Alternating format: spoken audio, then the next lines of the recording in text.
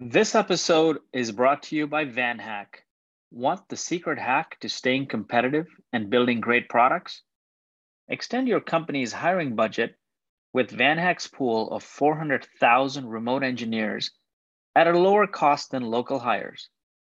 Join companies like Dapper Labs, 1Password, Brex, and Dooley, who've hired great engineers with VanHack. Mention Traction Remote when you sign up today and get 10% off your first hire at vanhack.com. That's VANHACK.com. Think back on some of the deepest connections you formed at work. What was common between those connections? We think that building meaningful connections require three things: having meaningful shared experiences, believing in a shared purpose, and being part of a shared community.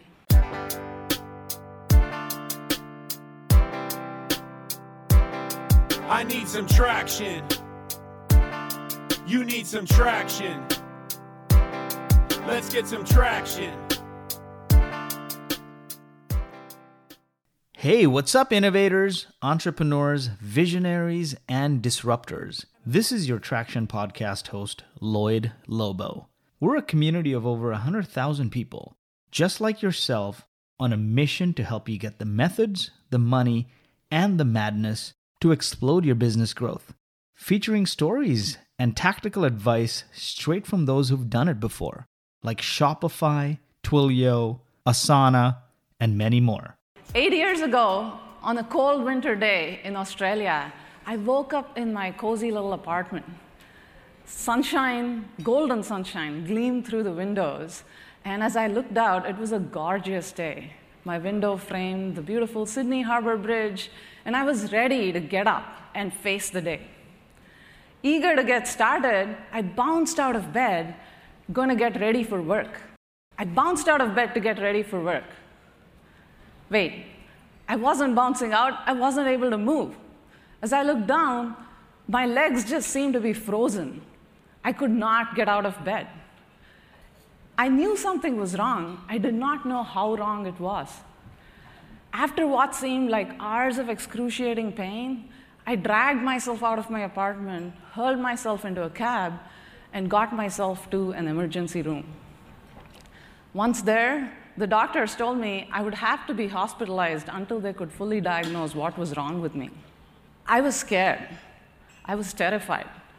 All alone in a new country, what if I was never able to walk again? What do I do? You see, I had just uprooted myself from home, from a community that I had always been part of, to move continents to work for the small Aussie startup. I knew nobody in Sydney. My friends and family were all still back in the US or in India. But determined to get through this ordeal, I submitted myself to the battery of tests that the doctors had ordered for me. Before that, I texted my manager to tell him I wouldn't make it to work for the day. A couple hours later, I woke up in my hospital bed to look at the faces of two of my teammates wearing worried looks. They had come to visit me to see how I was doing. These teammates were not my friends, not yet, but they had dropped their work for the day just to make sure to come and see me and give me company through the day so I wouldn't feel alone. They'd brought thoughtful little things like books, clothes, and snacks to tide me over what was an unexpected hospital stay. The next day, 2 more of my teammates came to visit me. That cheered me up. Thankfully, I recovered soon enough to be able to go home, but my teammates continued to check in on me, help me run chores, bring me little supplies, just making sure that I was okay, that I was all right. Their kindness and concern touched me. I no longer felt all alone in a new country. When I look back on this incident, I'm amazed at how we were able to build such strong connections in such a short duration of time. I was intrigued by what builds strong connections. I did not dwell on it much at the time, but I did not realize how important this question was going to become for our future. Fast forward to 2020, and the pandemic disrupted our lives in a huge way. We lost the kind of connections that we had built up with our teammates, with our families, with our extended community. Suddenly, we were all alone in the world. As the pandemic eased, however, we saw that the dark clouds of isolation that the pandemic created had a silver lining. A new way of work had emerged, one where technology companies continued to run well and serve their customers, even though employees could not come into a physical office. We learned that work is not a place. Work can be done out of many places and continue being productive. As the pandemic eased, teams were eager to meet in person, but people had found a new rhythm of working with flexible work, one that would allow them to harmonize their work life and home life in a uniquely personal way. Most people were not ready to come back to office full-time. Some companies tried to solve this by mandating in-office presence for certain days a week, just to make sure that people would come back to office. But connection cannot be forced. It can only be built. Flexible work is here to stay. There's no going back. So those of us building companies need to figure out how we embrace this trend rather than resist it. At Atlassian, we did just that. In 2020, we announced what we call Team Anywhere, a policy that allows all Atlassian employees the choice to work out of anywhere with no mandated in-office presence of any kind. We think of flexible work not as remote work, but as distributed work. What's the difference? Remote work implies that there is a primary destination where work happens in the office, and then a bunch of secondary locations where remote workers work out of and try to connect to the central destination of work. But distributed work by design does not have a central locus. It's multiple equally weighted options of how and where you want to work. Since Team Anywhere, our people moved away from cities at a surprising rate. You can see we had people spread out to smaller cities like Kanpur, Boise, Ankara to pursue new interests and form new communities.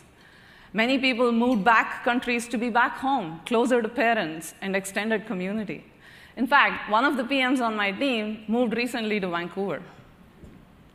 We also had several nomads who spent time in exotic locations like Finland, Hawaii, or Mexico, enjoying a change of scenery after a long period of isolation. Team Anywhere gave our employees the option to pursue their dreams unfettered while continuing to do a job they loved in Atlassian. Hearing these stories of Team Anywhere, you would think, okay, great, it's all roses and ribbons, that's awesome. I guess everyone lived happily ever after. But many of our employees were very skeptical about Team Anywhere 2 years ago. Many feared the loss of connection that came from a dispersed workforce. The newer workforce was worried that they would never have what we did, the kind of camaraderie and relationships that we could build up by working together for a long amount of time. These fears were not unfounded. Like many of you, when we started with Team Anywhere, we focused on the mechanics of how work can be unlocked in different physical locations. Things like tax laws, relocation, compensation policies, home office equipment.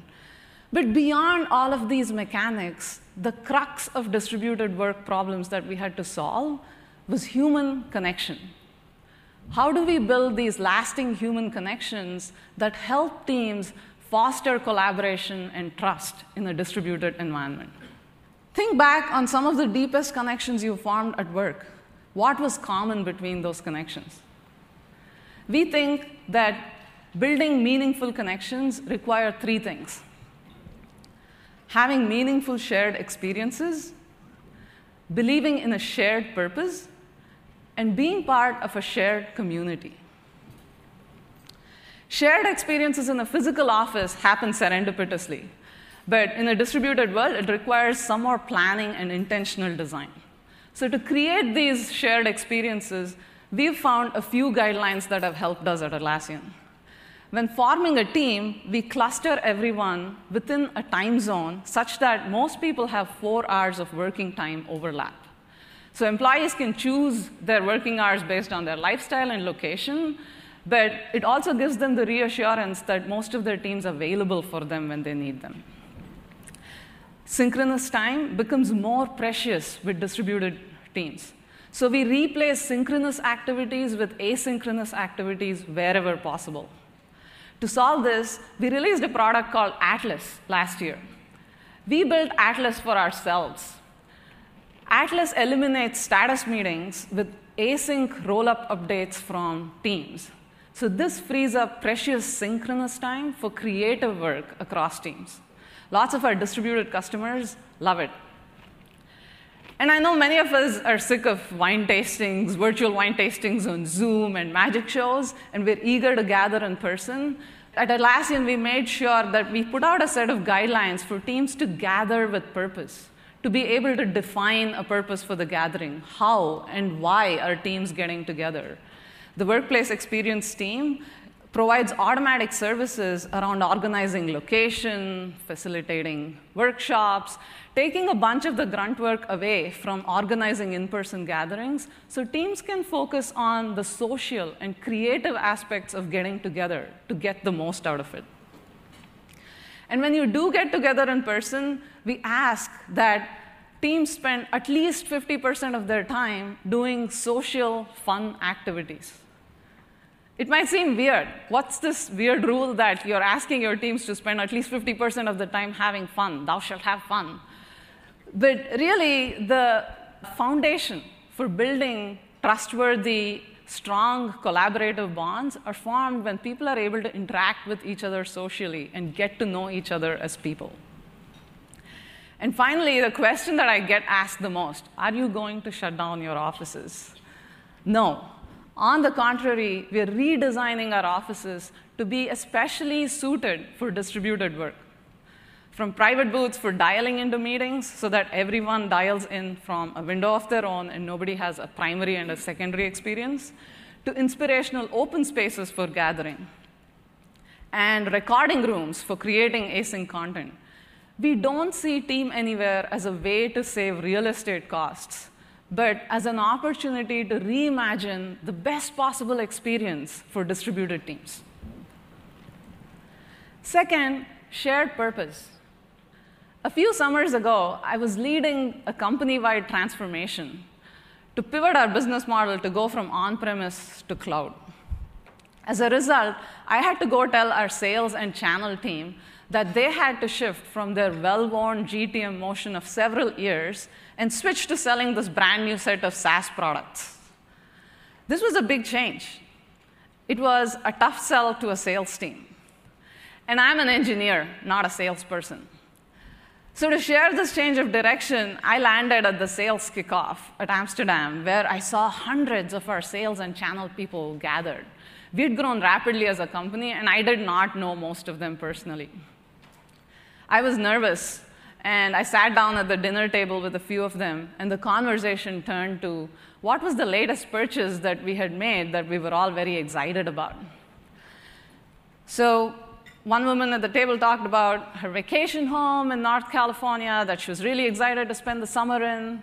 A man next to her talked about his new sailboat that he was really excited to get on the water and take friends in.